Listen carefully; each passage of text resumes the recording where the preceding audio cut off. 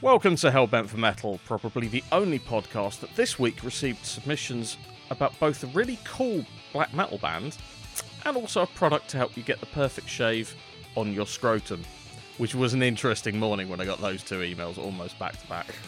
Is that Manscaped? No. Oh, it might have been actually. So I keep seeing them everywhere. It might have been. It was something. Like, it did have a funny name, so that sounds familiar. It was some kind of. There was a pun on balls in there somewhere. I know. Oh no, it was called something called the hedge trimmer. Whatever it was, it's worked. They've just got free advertising. It was called the hedge trimmer. That's what made me laugh. But enough about bollocks, because we'll be talking plenty of that later, because this is episode 25 of Hellbent for Metal, the LGBT plus heavy metal podcast. Herewith, we promise, a much more cheerful show than episode 24. Although thank you to everyone who was so nice in response to that. We had so many lovely messages, I kind of lost track. I am Tom Dare, and with me is the man who this week was really worried he was planning to bring on something so ridiculous we'd fall out, only to find out I'm on record saying nice things about them, dating all the way back to when Gordon Brown was Prime Minister, and no one over the age of 25 knew what gent was. Matt Rushton, how rackataka are you doing? I can't believe that you like that. I mean, I was pissed, but I mean, are we naming them? Because most people probably have guessed from me saying Rakataka. There is a a cappella metal band called an a cappella power metal band called Van Canto, who I really like, and who Matt heard their cover of. Was it Master of Puppets? It was the cover of Master of Puppets, and I was literally just cry laughing the whole way through. Which I've heard years ago and thought was kind of great, and then heard the album thinking it was going to be kind of shit, and when actually they've written some really good songs as well as doing some absolutely ridiculous covers, like the cover of was that cover of Into the West from the Lord of the Rings soundtrack that really, really, really was hilariously in an unintentional way. But I really enjoyed it. I did go down a bit of a rabbit hole. Like I've covered Holding Out for Hero as well, which is quite something. I'm pretty sure I saw them live and interviewed them at one stage. So I'm completely on board with them.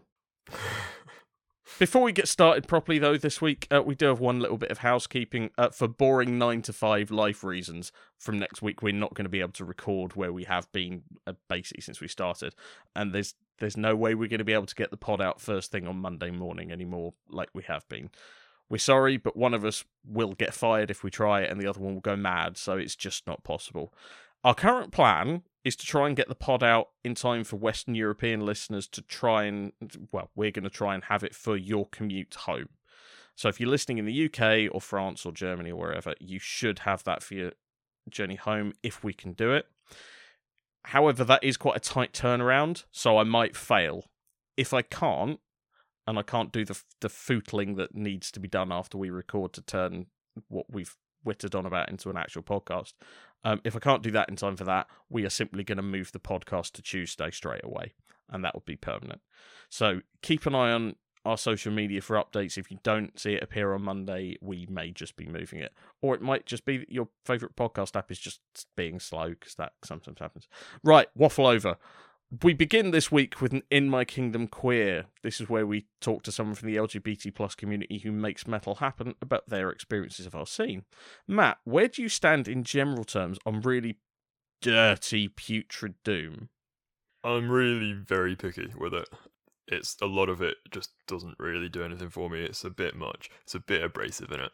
I think I've said before that I'm also mega picky about it. What I like, I absolutely fucking love, but I tend to either get blown away by it or it's not really for me. It's very much kind of Marmite thing. So when I say that Body Void's new album Bury Me Beneath This Rotting Earth blew me away so dramatically that I was already working to set up this very In My Kingdom Queer before the last track had finished, you know that I think it's sodding brilliant. Willow, the band's guitarist, is also a member of the LGBT plus community, which meant that I simply had to get them on the show. So here they are. My name is Willow Ryan. I am the guitarist and vocalist of Body Void and Hellish Form, and I am trans and queer. And what's your experience of being out within the scene? It's been, I'd say, like, mostly positive. I feel really fortunate. I kind of came out and started the band around the same time when I was living in the Bay Area, which I feel like is just I wouldn't say like the metal scene has a fair number of queer people, and there and within kind of like the metal scene there's kind of a subsection of like more queer music and artists, which we sort of were more part of the metal scene, the kind of overarching extreme metal, but we kind of flitted back and forth between those scenes, and it was a really positive experience because I think it felt really safe. And even when it was in the kind of more metal leaning things, which is mostly straight people, straight men mostly, it was never like if I wanted to present more femme on stage, for instance, it was never an issue, and no one kind of read it as out of the ordinary. At least no one kind of said anything. And there were a couple times when like even we'd be playing a show and I'd go out on the street and kind of get a little bit of, street harassment and then come back in and feel safe. So it was like this very stark reminder that the metal scene kind of felt like a safer space for me to experiment with presentation. And because I was coming out and starting in a band, like those two things are very woven together. So overall, at least my local scene has been very positive. And then I think the online metal scene is kind of where you see you have a more negative experience. And I try to avoid that as much as possible. I try to not read the comments, as it were. Yeah. And I mean, I know you've talked about it tons of just this culture of the comments being filled with people just kind of casually being homophobic or transphobic, and just the laugh react culture of just as soon as you mention anything vaguely queer, there's going to be a ton of people on Facebook or wherever who kind of want to denigrate it. And it's frustrating, but the only thing I've really found to do is kind of ignore it and just be in my own space, be very loudly queer and unapologetic about it, I guess. Yeah. It's cool that you say that the metal scene has made you feel safe. What are the things that... Are you able to put your finger on what people have been doing that have given you that confidence that this is a safe space? That's a good question. At least when I was in Oakland and San Francisco, mostly Oakland, it was just this sense of community, and it was very much based around the music and kind of playing shows, and you meet everybody, even if they're not musicians, if they're just the bookers or bar staff, and it's a fairly diverse crew. It's still very white, it's still very straight, it's still very male, but there's enough women and people of color to make it feel like it isn't just at least for me as a queer person, like it doesn't feel overtly antagonistic. And there was this sense of calling out any homophobic or transphobic. I feel like that culture of just holding people accountable in the best way people know how. I mean, it's never perfect, but that sense of like we need to be working actively to make this a better place for people of color, for queer people, for women is there. I mean, I think a lot of times that people will strive for that and fail, but I think just the attempt is something, and that was definitely there. And I just felt very kind of accepted, and I've always felt kind of like a weirdo in any kind of larger space.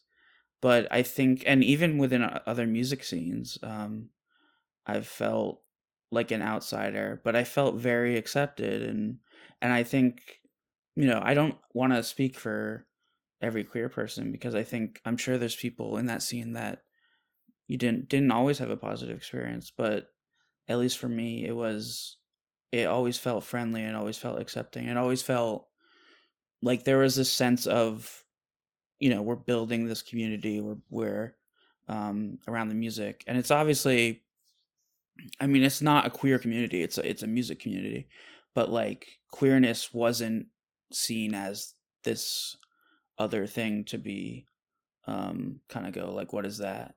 Or othered in a sense. And I've been in communities where it feels like the default is always kind of established over and over as straight, and like it didn't feel like that. And I'd say that just for my experience in the Bay Area, it just has a more, I mean, it's known as a queer place, and I think that just the nature of that kind of permeates almost every a facet of it. So I think that had a lot to do with it too. Has in that particular sense, has New England felt different? Because obviously that's the Bay Area is famously quite a queer friendly place. Yeah. And I've no idea whether that's also true for New England as well. I'd say it is different. Yeah, I'd say rural. Like I live in a very rural area now, and it does. I feel definitely like more of an outsider if I want to present a little bit more androgynously, which sucks. But at the same time, there are pockets with, I live in Vermont, but there are pockets within New England, like Western Mass, for instance, which is only, a couple hours away from where I live. That is like one of the most densely populated by queer people in the entire world, is what I've been told. And that's awesome. And I, even though I don't live in it, I feel a connection to it. And I'm definitely more isolated than I was in the Bay Area, just because Vermont doesn't really have a metal scene.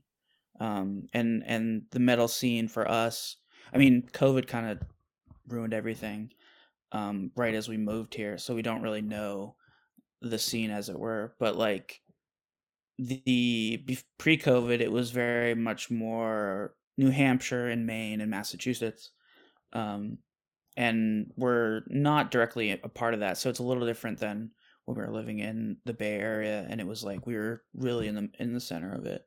So I can't speak to the music scene specifically, but just New England in general, and maybe just Vermont in general, it doesn't feel as, I don't know. It's strange to quantify, because, in the Bay Area, I would still get,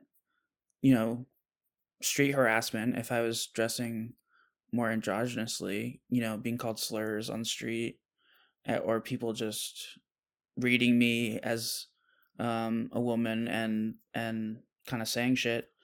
But here, or when I was there and that happened, I still felt this sense of, well, there's people here who have my back with this shit.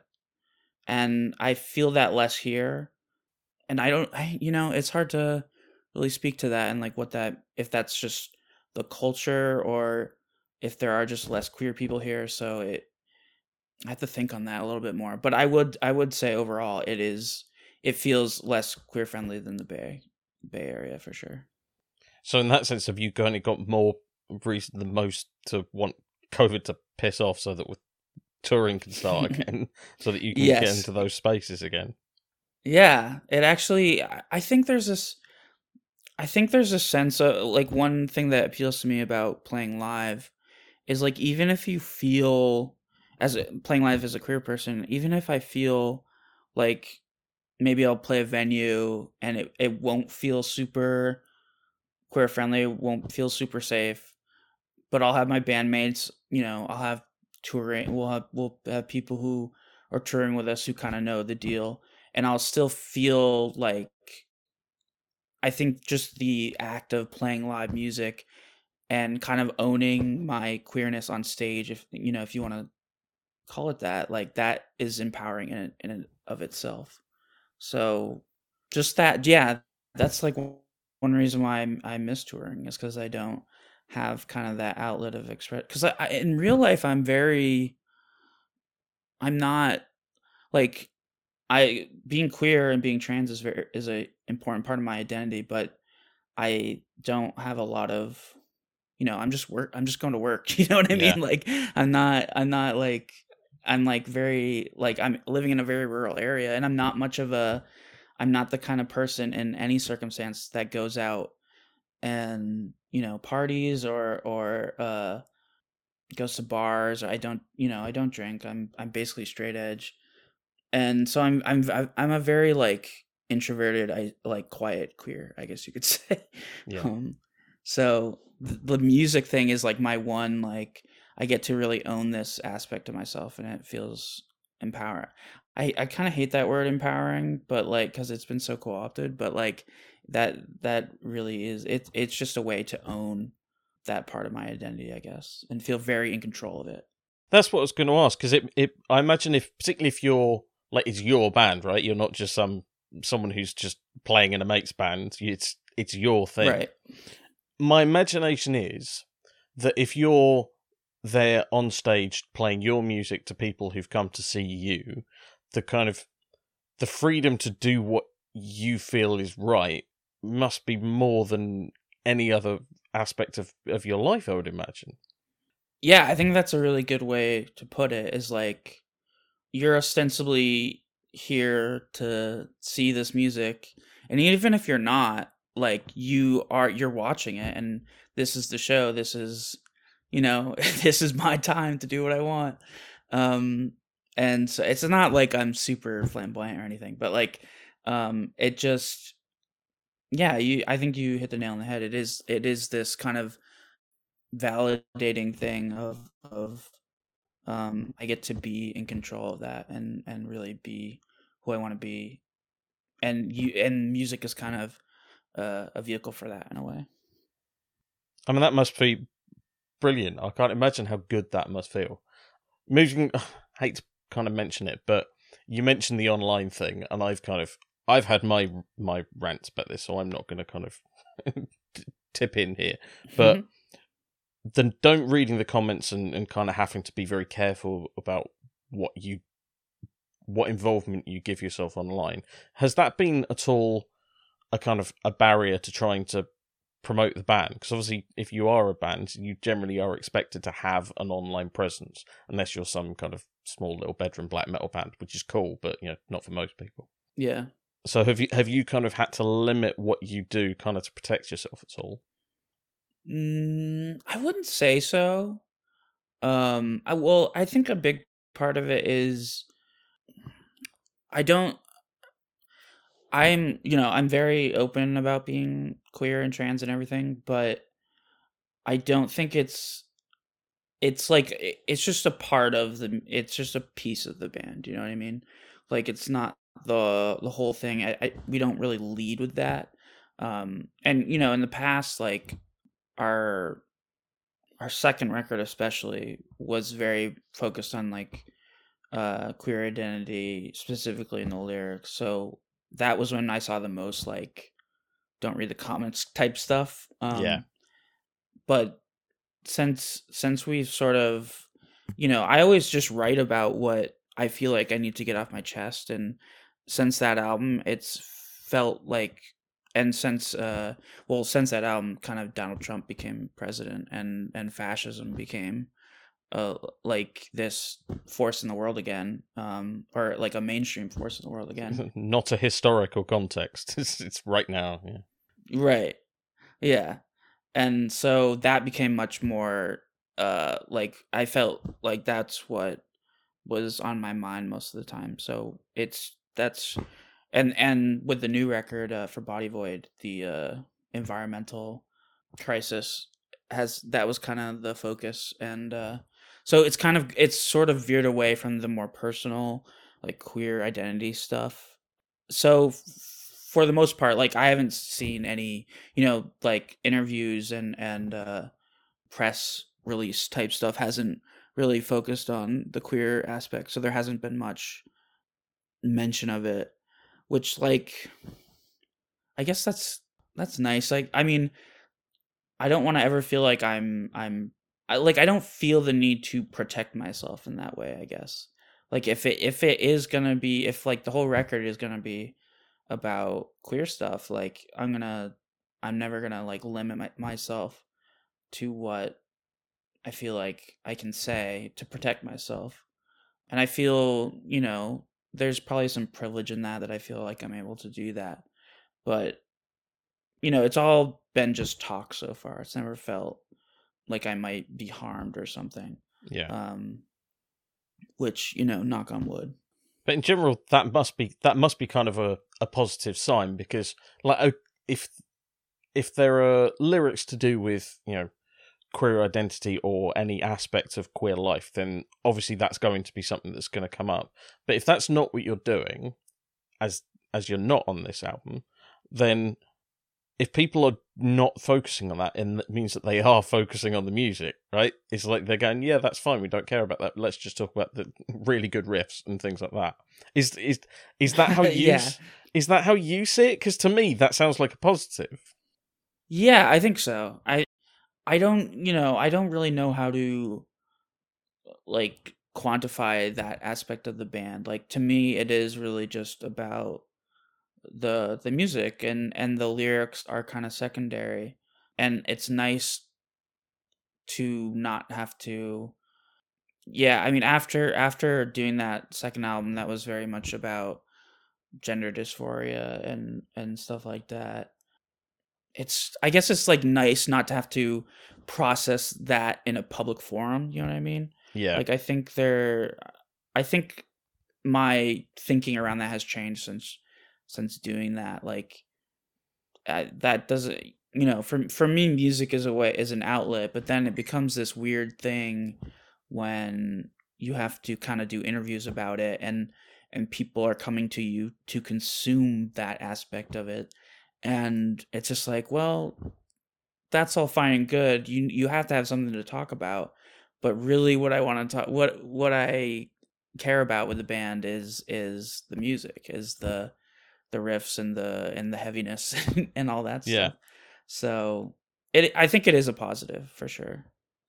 But I will say, like, I remember that this comment of like, when we released that second album, I did see, I was reading more comments back then, and like I did see people say like, oh, I'm so bummed they had to do, go in a SJW direction, and then people going like, they're just, they're just talking to their experience, and like, so I definitely did see that stuff, and I think it speaks to how people consume this music, which is they just consume it for the riffs, and then that added layer is like whatever to them, and some people will go, I don't like that, but I'm still going to listen to it anyway, which, I don't have any say in that, I guess.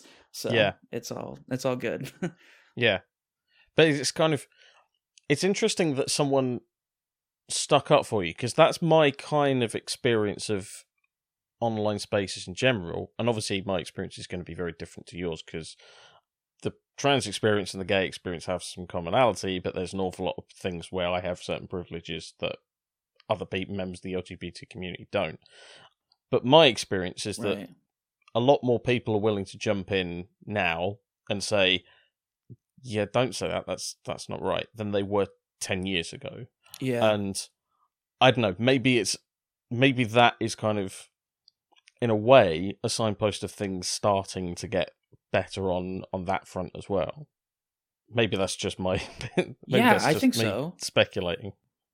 No, I think you're right. I definitely have seen more, like, for instance, like, even less in the comments of, maybe our own music. I'm part of like these Guitar Gear forums, which are historically very just casually misogynistic, for instance. And I've been part of these kind of communities for 20 years or 15 years or so, and I've seen them get more, like, people would post just casually, kind of not necessarily like hatred, but like that kind of just, you're kind of establishing that this space is for men only, and that it's a certain kind of man, and a certain, and I've seen a lot more pushback against that in recent years, and I see that kind of everywhere in every community I'm part of, and I think that's nice, because I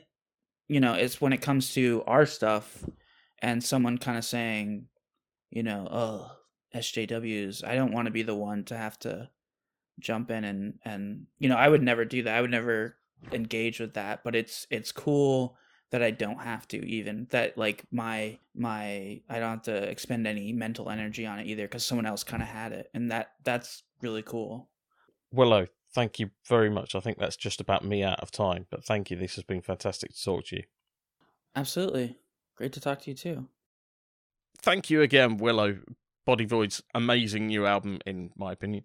Bury Me Beneath This Rotting Earth is out now. We will have another In My Kingdom Queer for you in about 3 weeks' time.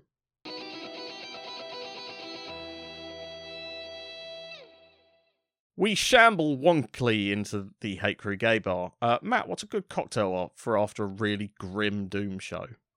Ooh, it's gonna be something like classic and it's whiskey, innit? Let's go Manhattan. Manhattan. I really need to try Manhattan. I've never had one, but I've heard it really sounds like my kind of thing. So you'll have, when the Hate Crew Gay Bar is finally able to open after lockdown measures, you'll have to make one. Anyway, as from last week's show's numbers, I can tell for definite we have picked up some new listeners again. I should probably explain what we're doing here. And by the way, if you're new, you're very welcome. This is where we have set up a heavy metal gay bar and stacked the jukebox with all the obvious shit that you can think of. But to save everyone from just hearing endless plays of Back in Black and Zonna, we update it with music we're currently nuts about every week. Last week we married some melodic metalcore with some black and speed metal, which probably was two albums that had more in common than the two things we're talking about this week do with each other.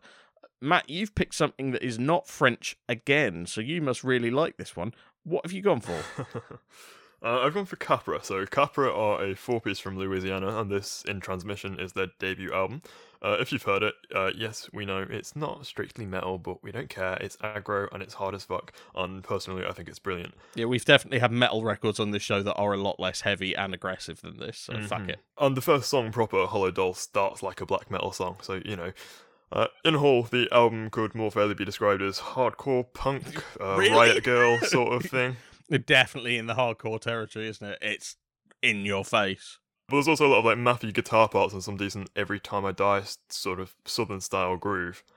The lead single from this, The Locust Preacher, pretty much amalgamates all of those things I've just talked about and throws in some cheeky little blast beats. Tom, again, just riffs in it. It is. I mean, let's start with Hollow Doll, because you mentioned that, where there's that big black metal riff. Did you find that really kind of confusing at the start? You think, oh, this is going to be a black metal record. Oh, hang on, it's now going into hardcore. What's going on here?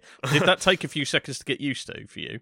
Well, I'd heard The Locust Preacher and the last song, Samurai Akeri, which shout out because that is the best song name ever. That is a fucking great song title.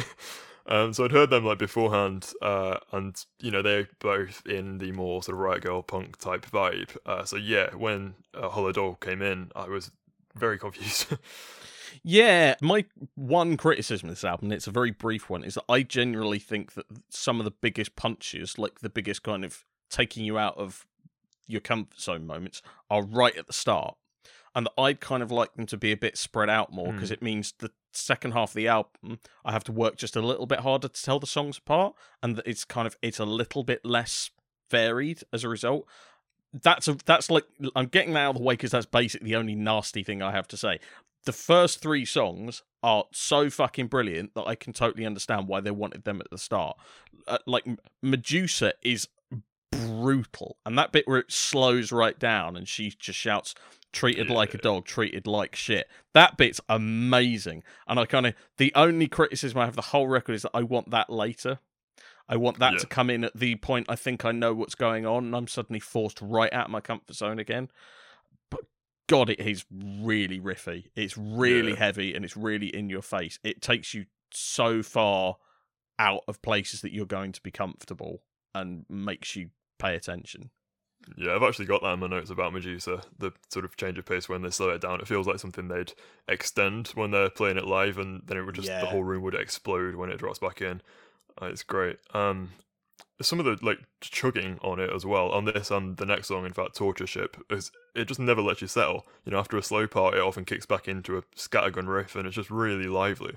Yeah, and though I've kind of said, the really big punches are up front. That's not to say it's not hitting you in the face for the rest of the time, and it's kind of lazy or anything like that.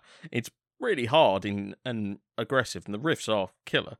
The one thing that I have to admit is that it took me a few listens to get used to her vocals, purely because her American accent is so clear, and that anytime you have a strong accent that isn't your own coming in and singing, it becomes a little bit jarring. It's like when Bring Me the Horizon first, when the metal crowds decided that actually they might be good after all, everyone went, he is very northern, this is quite difficult to get used to. It's the same kind of thing, right? It's, unless you are from Sheffield or from Louisiana, this is probably a bit of a, that's very noticeable and I don't know why.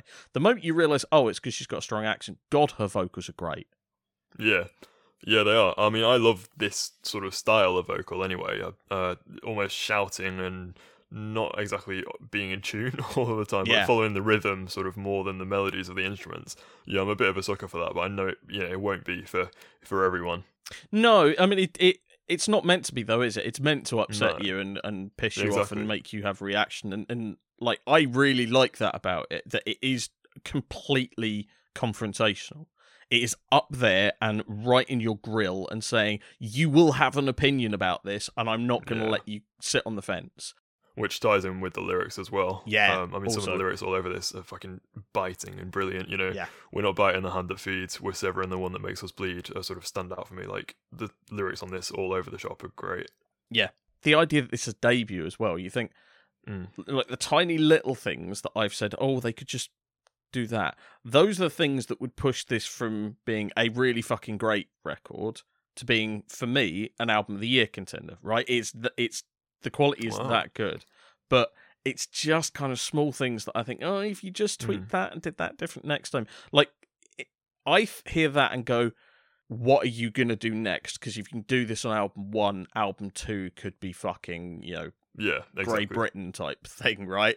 It's like when people heard the first album, went, man. wow, this is really good. And then the second album, like, holy fuck. Yeah. Another shout out. I love some of the southern parts. My favourite song on this is Paper Tongues, which has a big dirty era Every Time I Die riff, and the bounce at the end of that song is. And then there's a filthy riff in Transfiguration as well that sounds like Corrosion of Conformity. Yeah. Which is not something I expected to hear here, but it's very good. No, it's fair though. It is though. You mentioned Every Time I Die a few times. It's a lot less comfortable than Every Time I Die, right? And Every Time I Die aren't an easy band to listen to. It's not like they're fucking Airborne or something. But at the same time, there's an awful lot more. It's an awful lot more accessible than this, which is why I like it. Right. But whatever minor criticisms I might have, the genuinely fantastic In Transmission by Capra is in the jukebox now. My pick this week, after the absolutely no frills, very down to earth and straight to the point hardcore we've just spoken about, is Multiversal, the second album from American sci-fi tech/prog death metalers, The Beast of Nod. Before we get into what this is about, had you actually heard these guys before? Because the last album got some burbling noise in the death metal underground, but I was surprised they didn't get further. No, and I was going to ask why I've not heard of this before. I mean, not to sort of blow it all too early, but every single one of these musicians is a master at their craft. And I say I haven't heard of this band before. I really shouldn't use the word band. Have you read, do you know about this project as a whole? Because I was doing some research on it, and it's, this is a multimedia project, they call it, and this band is just its primary arm. I mean, their site is mental. They have, a whole encyclopedia page of the stuff that they've created. Yes, I am aware of that. I will be lying if I said I'm vastly interested in the rest of it. I don't have any problem with it. It's just I'm going to always hone in on the music and go, okay, that other stuff is fine, great, enjoy yourself, be creative. And I'm going to stick here with the fucking ridiculous widdly. I was never quite sure why the last album didn't take off more than it did. I mean, it wasn't, as far as I'm aware, it wasn't really pushed by a label or anything. So it was sort of word of mouth. But there was an awful lot of people going, "Oh my God, have you heard this?" But that will only get you so far. This one seems to have flown a bit under the radar. Yeah, I missed this completely. I barely heard that it was released, and I just kind of randomly checked up on, I think, their Bandcamp or something, and went, "Oh, there's new Beast, the Beast of Nod. I'll have to stick that on straight away," and lost my mind all over again. This is even more space age than bonkers than the first album, though, I think. Yeah, this, for context as well, this came in the wake of a discussion between you and I about deathcore and the like. So you told me this was your pick and said, the Beast of Nod are not deathcore. And I was thinking to myself, the bastard, that's exactly what someone who's trying to trick me into listening to deathcore would say. Well, to be fair, you were correct. Yeah, this is definitely not deathcore. What it is bloody good. I really like this. Oh, good, because it's always the kind of thing where a lot of people are just going to go, "No, this is not for me," because there is more noodle than every single branch of Wagamama combined, right? There is a lot of lead guitar playing, and it's very virtuoso. But it isn't. The thing that I love about it is that it is focusing more on being totally ludicrous and OTT, rather than it is just, "I'm going to run up and down frets an awful lot." It's trying to create an atmosphere more than it is just, "Look at me, I can play really fast and in complex time signatures." Yeah, I mean, I did have to laugh when I saw that this was described on their YouTube page of it as intergalactic death metal. Yeah. And then I saw that it features Joe Satriani, so I was very confused as to what this was going to be. However, listening to it, that makes complete sense. It is very virtuoso. Like, there's a hell of a lot going on. We were talking last week about the lead guitars on the While She Sleeps record, and then this comes along and it's like, makes them sound like AC/DC. No offense to While She Sleeps, but this is this is very much. It's like someone who's really good at driving the star in the reasonably priced car and Top Gear, and then it's a very old reference now, but it's like that, and the difference between that and Lewis Hamilton. One really quite impressive. The other one, literally staggeringly good. Very few people can do this at all. It's so dizzying and exciting. Mm-hmm. Yeah, I mean, this sort of thing generally usually leaves me pretty cold. Like, not that I dislike it, I just often will put something like this on and go, yeah, it's very impressive, but it doesn't usually connect with me on a deeper level than that, and I end up turning it off after 15 minutes. I didn't get that with this at all. There are parts of this sonically that sort of feel like what the Design Abstract were trying to do, that album that you brought in a few months ago, but it's just been nailed here. Like, the orchestral and piano flourishes really sort of bring everything together well, and a lot of the songs are really weird structurally, but none of them really outstay their welcome. I mean, I like. Do you think they listen to jazz? Yeah, I think they probably might. I like riffs as well, innit? But like the leads we've spoken about, but the riffs, there's so many juicy riffs here as well that only get played a couple of times too, that a lot of bands will turn into a whole song, but they just throw them in there randomly and then just move on. It's fucking brilliant. Yeah, you do need to listen to it a lot to get the most out of it, because because there are so many ideas. It's not that it's actually that difficult to understand, because it's mostly, look, we're going to take you on a journey through outer space and bend your mind, which is the moment you realise, oh, that's what they're doing, it's very easy just to go with it. I hate shred for shred's sake, right? My favourite metal guitarist is Alex Skolnick, because he doesn't do that. It's because he will play slower and with character, even though he could play incredibly fast. He knows that's not very good. So I'm quite hard to impress with shredhead records. There are not many Steve Vai songs that I'm willing to listen to all the way through, right? And most of the ones that I am involve Devin Townsend on vocals, because he discovered Devin Townsend back in the day. But like, this is doing the opposite. It's saying we're going to create this ridiculous atmosphere where we're going to tell these amazing sci-fi tales, and here we go. And it's like the Joe Satriani solo just kind of comes in and is amazing and leaves, and it's not just someone showing off. No, exactly. There's a purpose to it all. I think that's why it's kind of, it hooks me so quickly, because I'm just absolutely drawn into the world they're trying to create. Yeah, I think my favourite song on this is Intergalactic War. I mean, the beginning of that song has tremolo, almost black metal picking in one ear, and in the other it has a completely polyrhythmic, bouncy riff, then proceeds to go into another like 20 riffs in about 10 seconds. I mean, I don't understand how this is such an earworm. This record is catchy, and it has absolutely no right to be. It's still growing on me as well, which is what I love about it. There's so much going on here that it really does need a few listens, I think, but I am going to continue listening to this record for quite some time because I'm still getting more out of it each time. Yes, I definitely recommend it. I really like that one as well. My favourite now, though, is Unleashing Chaos, I think, which, again, is kind of, it's a change, it's halfway through the record, and then it really changes the pace, and it creates quite a different atmosphere to what you've come before, and it kind of wakes you up and goes, right, here we are. And every time I hit that song, I was like, oh, this is really good. Which song is, oh, yeah, that's my favourite one, yeah. And, yeah, I love it. It's just fun. Like, for all the fact that it's stupidly technical, it's fun. I mean, one of the songs is about a squirrel, so... Yeah, that's pretty genius. But before it makes us dizzy, we should probably move on from Multiversal by the Beast of Nod. It's in the jukebox now, but we recommend it against picking songs from it while wearing very high heels. We will have more tunes for the jukebox, though, next week.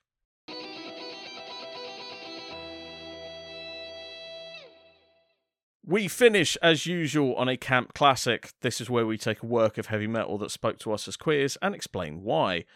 This week, we're going back to 1980 and the heyday of the new wave of British heavy metal, and probably the most celebrated album from the metal gods themselves, Judas Priest. Because we're talking about the anthemic Living After Midnight from British Steel. I know we've spoken about Rob Halford before on the pod, Matt, but I don't think I've actually asked you your feelings on Priest themselves. Are you a proper Priest fan? A proper... I fucking love Priest. But I wouldn't be able to sort of, like, name their different albums and songs because they're one of those bands that have so much material, I often just, like, put their entire discography on shuffle, so... It took me a long time to go from being someone who, like, liked the greatest hits to being someone who actually goes, no, I have opinions on that record and that record and that record, because they have been so prolific.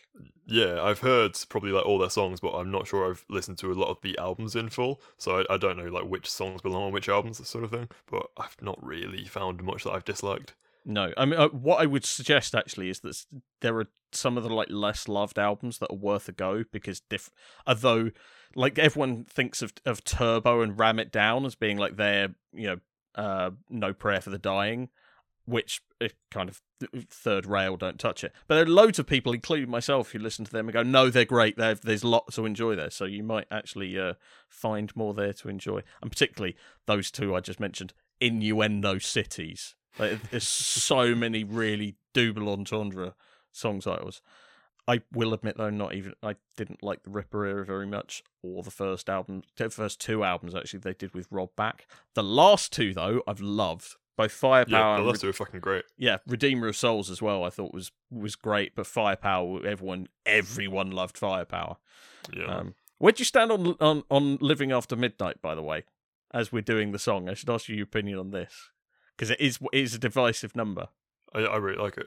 It's more straight back, isn't it? It's sort of more straight up, I guess. But yeah, I fucking love it. It's very much it's the point that rock and metal start to overlap, and it's just a big fucking hit. And it's like, if you see them live and they do it near the end. I saw this with I think it was at Hellfest. I saw them with Steve Hill from Riot Act. And he nearly ruined the song for me, because he pointed out that it's right at the end of the night when Rob's a bit knackered. So he gets the crowd to do a lot of the singing. So it's kind of living till the dawn, and just like that. And it's kind of, you only get a few words here and there, and then the rest of it's him pointing the mic at the audience and getting them to do it, which is actually quite funny if you see it. But I love Rob Halford for that moment. It's like, I'm too knackered to sing now because I've been on for fucking ages and I'm over 60. You can do some work. On to Why It's Camp, though. Where the hell do we fucking start? Yeah, quite a lot to discuss here. Yeah. Do you want to pick one of your ideas first, and I'll come in with mine, and we'll see how far we get? Sure. So it's the whole biker gay thing, isn't it? The song is on a surface level about, motorbikes and stuff like that, but that whole thing, the biker gay thing, is a scene within, our lot. The gays, I think we're referred to as now. Although it's ironic that we used to be referred to as the gays by a lot of people who don't like us, and a load of us went, actually, that's quite funny. Can we steal it? And I'm definitely one of them. Not everyone, but and if you're not one of us, probably don't use it. People might get the wrong idea. If you're our lot, hey, great fun. The biker gay thing is one thing, which is kind of the most obvious thing, and it is definitely a scene. It's a very particular one though, because it's a bit midlife crisis gay. It's like guy who's been married with kids, decides he wants motorbikes, and just finds there's this whole scene out there, and actually no, I don't like women anymore, and I just realised I've never liked it, and that's a thing that happens, right? Yeah, that's what the Grand Theft Auto games are about, isn't it, really? I wouldn't know. I kind of stopped playing them when I was about 21, which is quite a long time ago now, so I have totally lost track of what they're like now. Is that what they're basically about? I mean, that's how I play them. I just like, because you can make your own outfit and whatever, can't you? And like, I will dress up as a biker gay and get the most incredible, over-the-top motorbike that I can and go to all these clubs, and yeah, that's how I play it. Oh, okay. The game I like to play like that is Assassin's Creed Odyssey, because you can play as either a male or female, and there are partners who will only sleep with you depending on what your gender is, and a lot of them aren't purely heterosexual. In fact, there's one like a primarily gay character who you're given the option to shag, who's quite a main character, and I like kind of went round ancient Greece basically shagging everything that because I just went, right, my character is going to be turbo slut of ancient Greece. There is going to be no bottom left untopped, and it was kind of I love doing that. I love games like that where it's like you're playing them and you know that, okay, this isn't what the developers had in mind for me to be doing. Yeah, this is what I'm gonna fucking do. Oh yeah, this character is not what you've intended, because it's like it's clear that that's not what they want you to do, and I'm like, okay, let's try. Anyway, moving on from absolutely power bottoming our way around ancient Greece, or clubs in Liberty City. Is that the city in Grand Theft Auto? There's a few, but yeah, that's one of them. Liberty City, San Andreas. What's the other one? Is it Vice City? Vice City. Yeah, that's the one. Anyway, that is definitely a valid point. I personally first thought of this one really long time ago, because at the exact point I started listening to Judas Priest. In fact, the first time I heard it, I didn't like this because I was kind of coming in from hardcore, so was kind of wanting to be shouted at, so I was much more interested in breaking the law than this. But anyway, the first time I heard this, was almost exactly the same time I first saw Queer as Folk. And yes, I was definitely too young to watch Queer as Folk.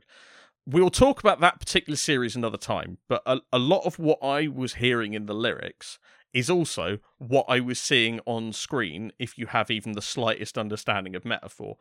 And at the time, even though Rob had been out for about 6 months, I didn't know that he was gay yet. So, but I still read this line and went, hello, this sounds like, off to Canal Street. Where I took the city about 1 a.m, loaded, I'm all geared up to score again, which, if you know what the gay scene is like, and know Queer as Folk, yeah, there's quite a lot of drugs involved. So that kind of line makes it clear. And then, I come alive in a neon light, that's where I make my moves, right? Right, that's a club, right? That says That's definitely a club. That's not just someone driving around town.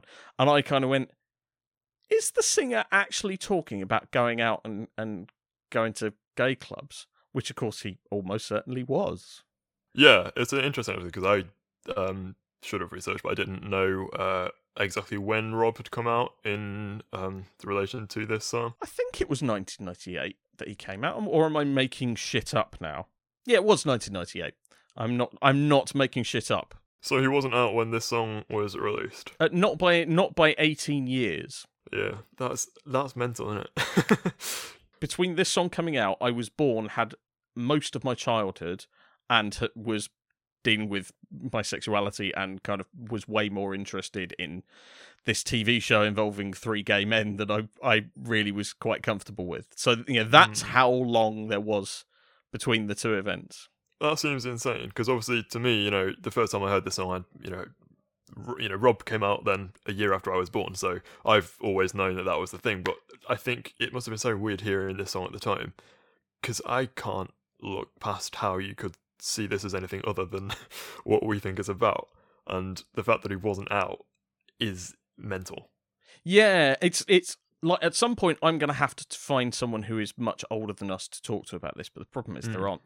For a number of reasons, there aren't that many older metal gays. For one, because the stigma at that time was just so much stronger, but also because there is, a significant section of that generation died of AIDS.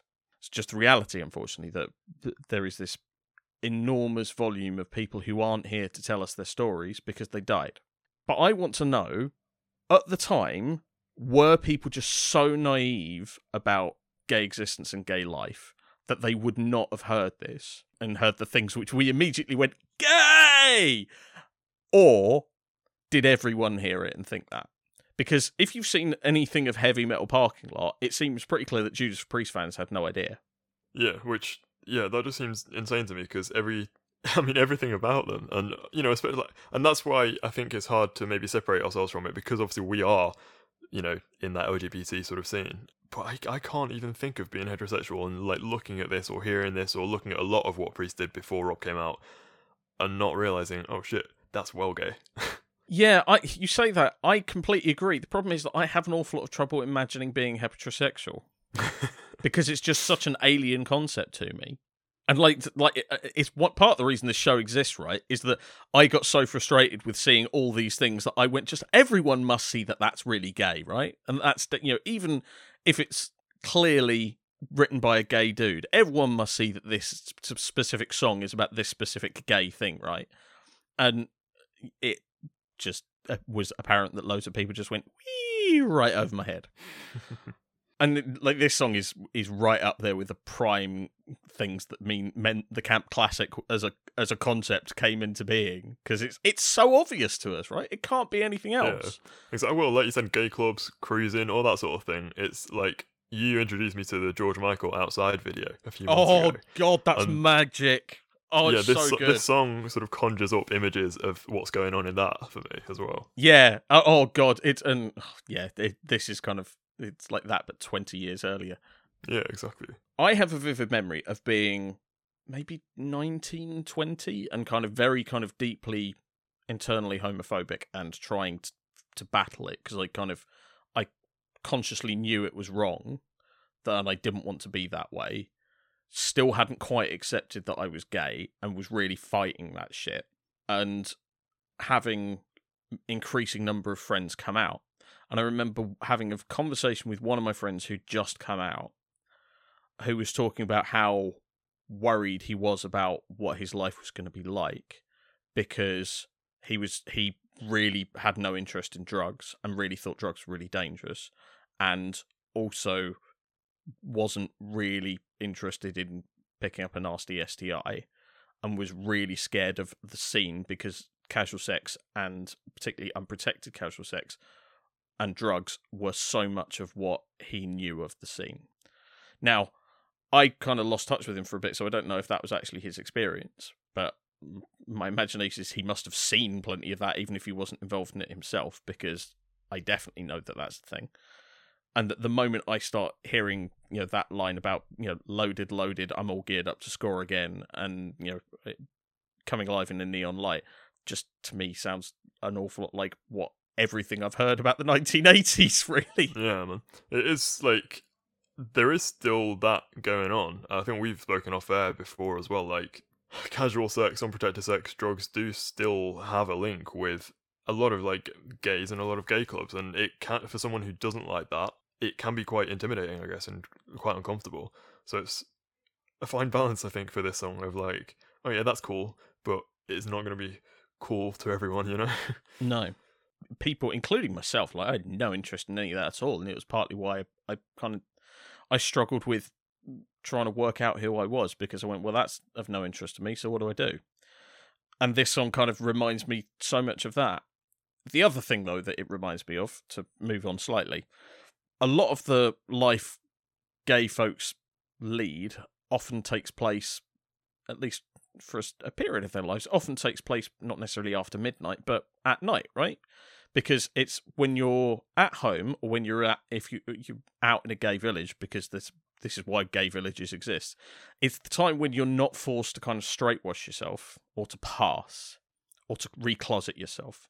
You can be open and you can be free in a way that you couldn't be at work, or in my case, the time relevant to me at this time is school. It was, I certainly was quite conscious of not appearing gay at school. And in many cases, people often can't be out to their own family. So being kind of in your room where you might be able to, talk to someone online to say, oh, I'm really struggling, and be yourself and kind of talk openly. That can sometimes be the first place that you're out after dark. And with the moment I hear kind of living after midnight, that does kind of remind me of various stories that I have heard, and even a couple of things that I've experienced myself of gay life. Yeah, it's sad, isn't it? Because, like you said, it is sort of a double life that you're leading. And I guess, sort of touching on cruising as well, like, that's why that was such a big thing, or still is a sort of fairly big thing in the gay scene, because it's people who often can't be out properly and can't be themselves, and they have to sort of, like, be stealthy and sneak around so that they don't get found out. And obviously, getting found out back 30 years ago was a lot worse than it would be today in most cases, but that's, I guess, where that's all come from as well. Yeah, and you see it on dating apps all the time. Well, I say dating apps, hookup apps all the time, right? You go on Grindr or Scruff, there are loads of discreet people still. Yeah. There's some people who are just like, yeah, I'm gay, I'm out to shag. What?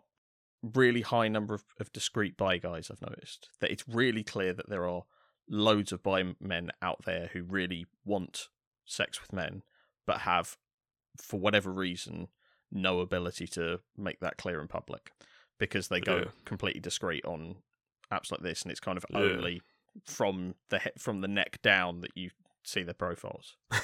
Yeah, I've heard. Like I said, I think I've told you before. I've never actually been on Grindr. But Don't. No, that's exactly because I keep getting told not to, because it's horrible. And but I have all those stories as well, that there's so many sort of discreet people there. Yeah. And it's clear that whether it's for social reasons or religious reasons or for safety reasons, and often it would just be because someone's got a homophobic family. It's not because there's any particular ideology behind it, but just because someone's mum or dad goes, oh, gays, no. And particularly, as we've said before, there's always someone who's absolutely obsessed with anal sex and finds it really icky, and that's their objection. I think the last thing probably that I have to say about this is sort of linked to how it sounds as well musically. It's very bombastic, it's very joyous, which obviously you don't get a lot in metal. And with the sort of some of the lyrical themes as well, I feel this is a song to say, yeah, fuck, this is who I am, and it's about loving yourself, sort of thing, like accepting who you are, Yeah, and for someone who was as deeply in the closet as Rob must have been in 1980, that must have been incredibly important. But I think that's probably all we have for Living After Midnight. Well, there's one more line. It also features the line, "My body's coming all night long," which, gotta put that in there as well, haven't we? Yeah, we sort of do. Okay, that's fair enough. That is pretty gay. But of course, at the time, that would have been the thing that the woman in heavy metal parking lot was thinking, jump his bounds. Not that I can do a southern accent at all. But anyway. Nope. That now, I think, is all we have on Living After Midnight. We will have a very, very different camp classic for you next week. And that's, unfortunately, all we have time for this week. I don't know about you, mate, but I've had a much better time this week than last. Yeah, good fun, that. And next week, not only a different camp classic, we also have a new feature, which I'm fucking stoked for. I could almost say staked for. Yes, you could. You shouldn't, but you could. I think you have, though. We would let you work out what the hell he's talking about. Or should that be the hell mouth, what he's talking about? See what I did there? Yeah, if you think yours was bad, I've got much worse. Anyway, excellent. I'm glad we've had a much better time. We're excited for next week. But don't forget that will be a little bit later than usual. Until then, though, listen to Body Void, listen to Capra, listen to The Beast of Nod, and remember, it does get better. Goodbye. Later. To the dawn.